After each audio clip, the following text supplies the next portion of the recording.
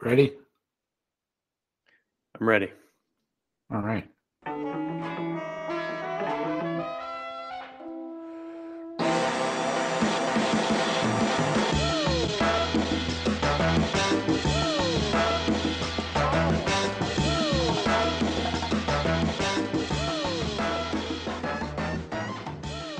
So happy New Year, Gunnar. Happy New Year, Dave. Dave, I hope that for 2022, you're the last person I have to wish a Happy New Year. Yes, that's your New Year resolution. Yeah, we're 2 weeks in. I feel like we're now relieved of that responsibility. I'm still saying Happy New Year for 21. So yeah, man, it's been a blur. With all this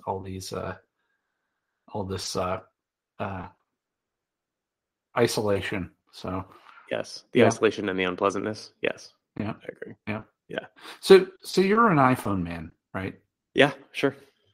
With your iPhone, do you leave the automatic signature that says "sent from my iPhone" in your email?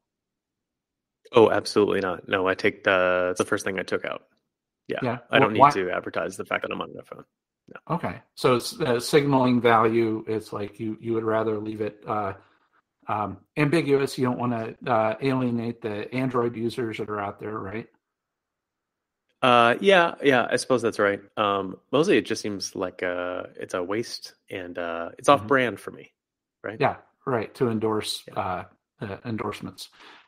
Yeah. Yeah, because there was it Kevin Rose that the venture capitalist, the dig guy, and all that. I think Hmm. he even set his desktop email signature to say sent from his iPhone, so he could be really short and terse with his email replies, and Oh, yeah, so so people would forgive it, and it's like that was one of his life hacks.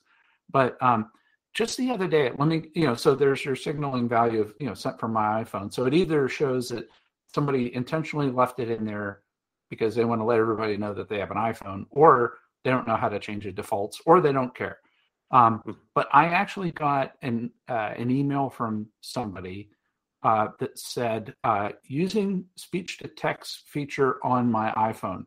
Please excuse spelling, especially names, Oh, interesting. in his signature. Yeah. It's like, that's like the next level, right? That's right. That's right. Do you think do you think that was actually the case, or do you think that that was or you think that was a play, a Kevin Roof style play? Yeah. Like as his desktop. To me, it's like, I don't like that somebody has to put an apology in every email that they send Yeah, for lack of detail. yeah. Of attention to detail, especially spelling people's names, or it's like, hey, I'm not trying, and just letting you know, and it's not worth it, and it's like I'm not even going to bother proofreading. I'm gonna talk into my phone. I'm gonna hit send and hope for the best, and just send me a voice, uh, like one of those Nextdoor things, right? Like a voicegram or whatever. Yeah, But right. yeah. Yeah, so that's what I saw over the break. But what's going on in your neck of the woods? So I stumbled on this article that I think might be interesting for this peculiar set of readers and listeners that we've got. When you introduce a new consumer product, Hmm. nowadays we understand, we got to focus group it, right? You want to Hmm. try out the product with a small set of people and see how it works. It never even occurred to me that that would happen with home construction. Hmm. And so I was really surprised to run across this article about the first air conditioners that were deployed in America, the home air Hmm. conditioners. Hmm. So it's the 1950s. Air conditioning is beginning to be deployed in businesses, of course, banks and office Hmm. buildings and things like that. And the National Home Builders Association was curious about about how exactly to deploy an air conditioner in a home. Hmm. And so they needed a group of test subjects where they could try out different things, like how is insulation supposed to be different? How does the ductwork supposed to work? Like, can homeowners handle the maintenance burden? Things like this. Mm-hmm. and they piloted home air conditioning here in Austin, Texas, in the neighborhood of Allendale. And so all the details are in the article, and they've got some like very fun photos of kind of what the neighborhoods look like at the time, and kind of the size of these air conditioners is really something else. It's like a mainframe. Yeah, right. Like two furnaces. Yeah. Yeah, exactly. Yeah. And so anyway, I'm really tickled by this idea of like, imagine a world where we don't actually know how to install air conditioning yet, and we have to figure it out. Mm-hmm. Yeah, and I can imagine that, like going through that village back in the day, and you have all these guys with lab coats and clipboards walking from house to house, and um, you know, checking stuff out, A/B testing. Yeah, yeah, with a bunch of invasive questions about your temperature preferences and stuff like that. Mm-hmm. Yep. Yeah, pretty great. Yeah. Yeah. So, this week, let's see if you notice a pattern about what we're going to be talking about. So we're going to be talking about automating ransomware and automating prosecution and automating defense attorneys and a bridge. Oh, automation. It's it's important, and it's all around us, Dave. Mm-hmm. Yep. Absolutely. Yep. And so where do we need to send them to get to check out those old timey pictures of air conditioners? Yeah, so you can ask your home automation assistant to send you to dgshow.org. That's D as in Dave, G as in Gunner, show.org. Or if you want to automate yourself over to Twitter, you can get us at dgshow.org. It's dgshow, DOTORG. Nice. Yep. And cutting room floor, very succinct. But did you know that your iPhone can blow candles out? I did not. How on earth does that work? Yeah, that's what it's like. This is fake. And so there's an app called Blower, and there's a YouTube video that I put in there where it actually uses the vibration of a particular frequency of sound, right? And so sound makes motion of air, right, which is how you hear it, and that motion of the sound makes it the air vibrate and move, and enough to blow a candle out. Wow. Yeah, that's cool.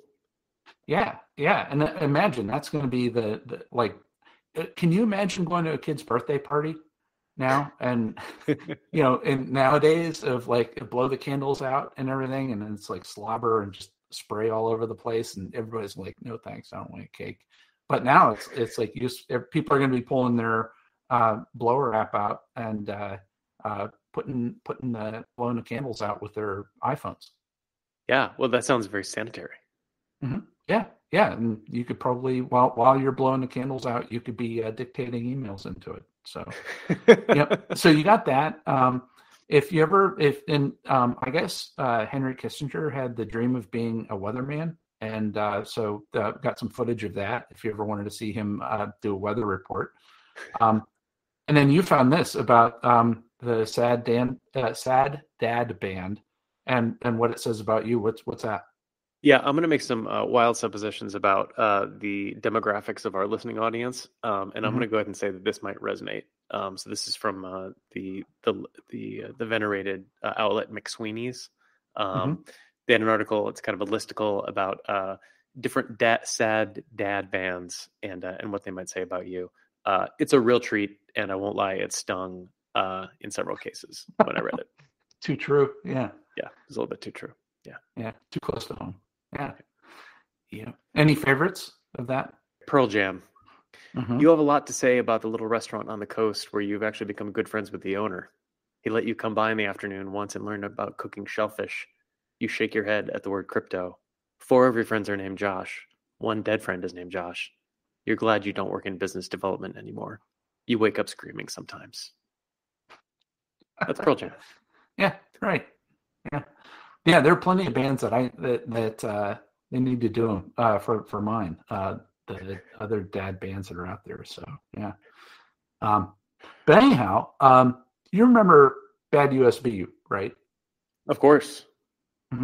So and we talked about it. I actually dug in the archives. It goes back to episode 138. Back in 2017, we talked about this. And it's a bad USB. You plug this USB device in. It acts like a keyboard, and then it like squirts out some code that can open up a terminal or go to a web page or whatever, pull down a malware payload and execute it. But there is a new twist to that, where how instead of people just scattering a bunch of USB drives in a parking lot and hoping that people plug it in, there are two variations of this scheme. And one is there's a package that looks like it came from Health and Human Services, and it's often accompanied by letters referencing COVID guidelines with a USB stick. And then there's another one that looks like an Amazon package, like all the Amazon packaging, with a decorative gift box that has this in it as a gift, a fraudulent thank you letter, and a counterfeit gift card, and the USB drive. Oh man. Yeah. So instead of you like finding something in the parking lot and being curious, what if somebody actually like mailed, an Amazon package lands at your doorstep, and it's like, oh wow, this is, and it could even be like a spearphishing-y sort of thing. It could be from Dave, right? Of like, oh, here's this nice USB drive, and would you plug it in? No, of course not. No, I would be deeply suspicious of anybody who would send me a USB drive. I feel like my reputation hopefully precedes me here. Yep. Yeah. Yeah. Seems like a terrific idea. Yeah. So that's I guess people are plugging them in. So that's there's a market for that. And it installs ransomware. But related to that is, like, how like, and we talked about this a while ago, is that you could have like an Arduino Leonardo. It can emulate a mouse or a keyboard. And like Lauren and I, like, how like you could set like group policy to force a screen lock to go on, right? Mm-hmm. So after like so many minutes of inactivity, it forces a screen lock to go on. People have to plug in their password to unlock it. Well, Lauren and I, we were just like doing some quote unquote hacking long time ago. And it's like, hey, this can be a USB device that, the Leonardo. So she and I wrote a program to have it like send out like a character like once every like minute of like, and it could be like a shift key. And it even got to the point where it's like, well, we don't want to send a shift key because you send it at the wrong time and it may capitalize something, trip somebody off. Because I'm thinking it's like you could plug this in and then people aren't going to think about the screen not locking, right? It's like you can plug it into a USB port behind the computer and the screen will never lock because it's always creating activity. And then so we wound up doing it so that the instead of it being a keyboard, we had it act like a mouse and then have it move like 1 pixel in one direction and then move 1 pixel back in one direction, like once a minute. So it's like totally imperceptible. But if you look really closely at the screen, you would see the mouse cursor move. And, and again, it's like enough mouse jiggling to prevent the screen lock from going on. And so anyhow, fast forward to today, it's a real product that you could buy on Amazon. Well, who would use such a thing? Yeah, people that have surveillance software installed on their computer from their employer. Oh, and right.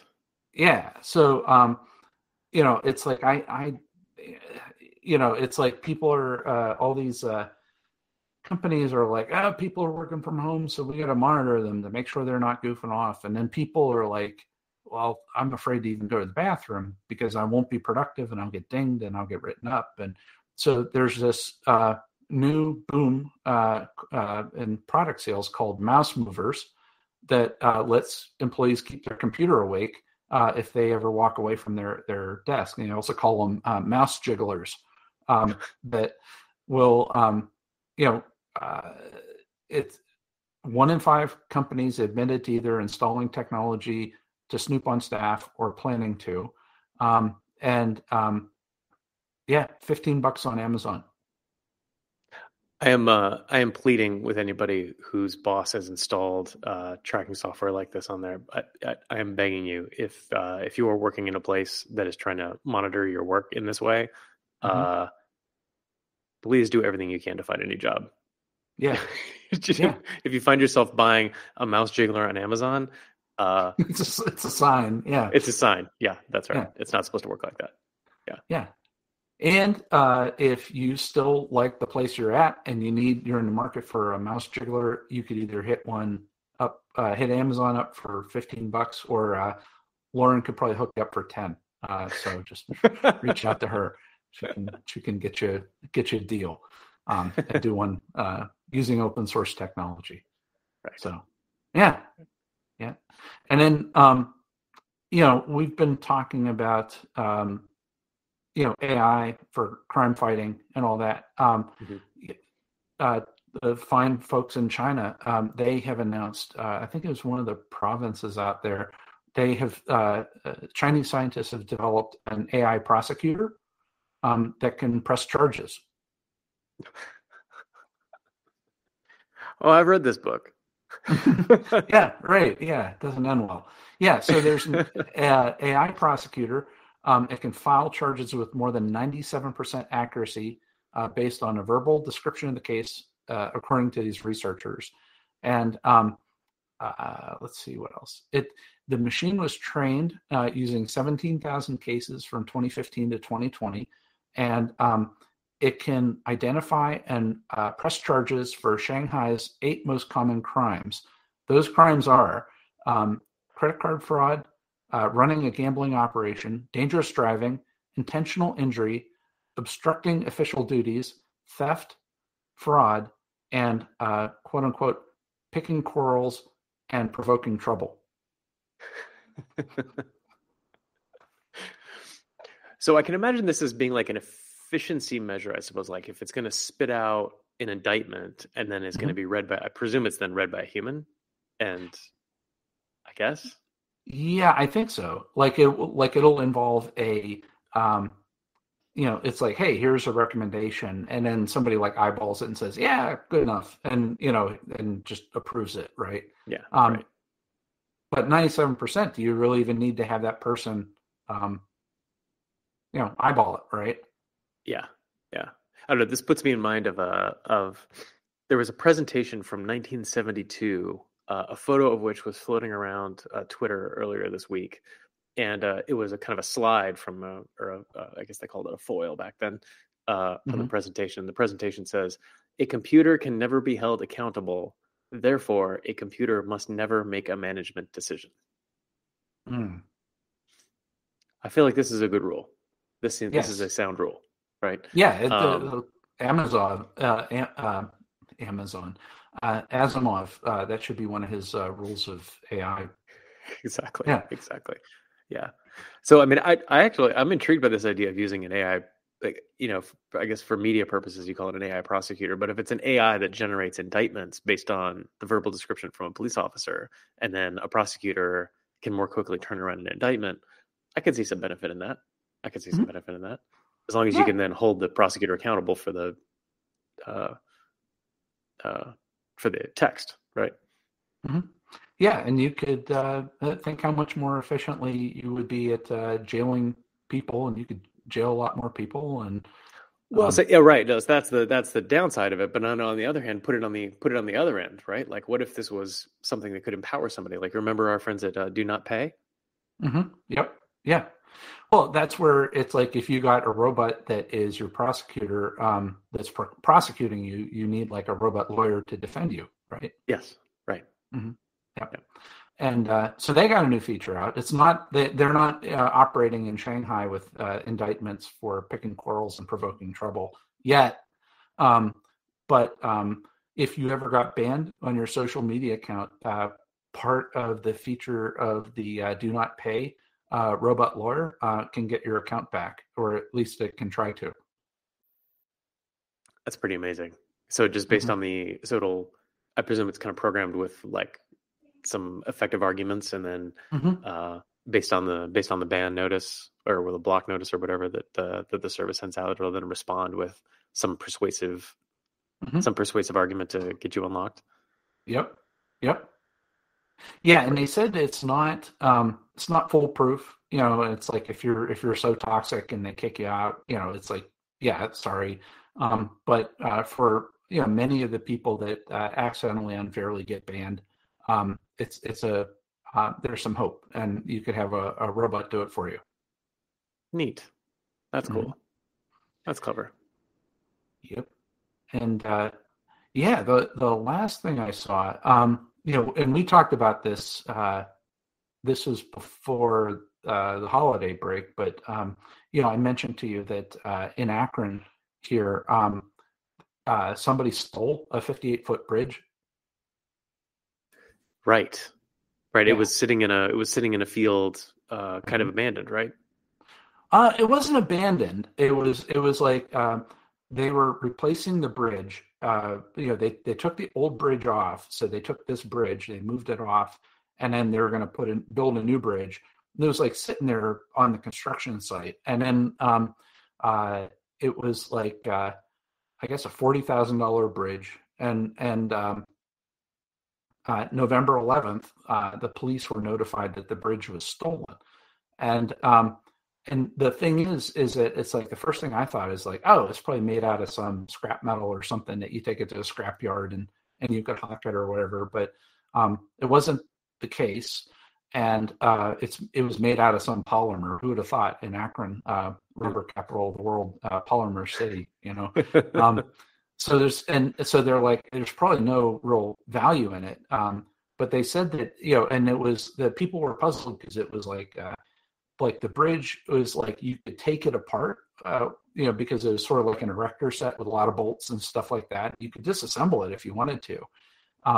But since November 11th, the Akron police, they identified a subject and they charged him. Probably a human did it, not an AI, of stealing the bridge. And I guess this guy paid a local trucking company for a crane service, and the crane was used to like basically take the bridge, and they're working on they recovered the bridge and they're now moving it back to Akron. Amazing. So he was just a kind of wildcat installing his own bridge in the next county or whatever. I don't know what he was doing with it. I didn't see any, like, I have to see what the what the court is saying or what his defense was. They didn't say he's probably not talking right now too publicly about any motivations or anything like that, and pleading his innocence. I don't know where the bridge came from. It showed up in my backyard. Damn kids. But yeah, it's like I don't know what this guy was doing with or what his thought was, and it's like I had this mental picture of this whole like Ocean's 11 like ensemble cast of characters from the Akron area that are get in the truck and they're the security guard and knocking them out or something, and and swiping the bridge. Yeah, you need a driver and a face man. Yeah, that's right. Right. Yeah. The hacker. Yeah. Right. Yeah, the hacker. Yep. To cover the tracks and to fool all the safety cameras and stuff like that. But no, and in fact, instead it was just a 63-year-old David Bramley of Sharon Township in Medina County who was just walking through a field one day and was like, "Hey, free bridge." Yeah, until proven guilty. It's innocent until proven guilty. We'll say that. But that's right. That's right.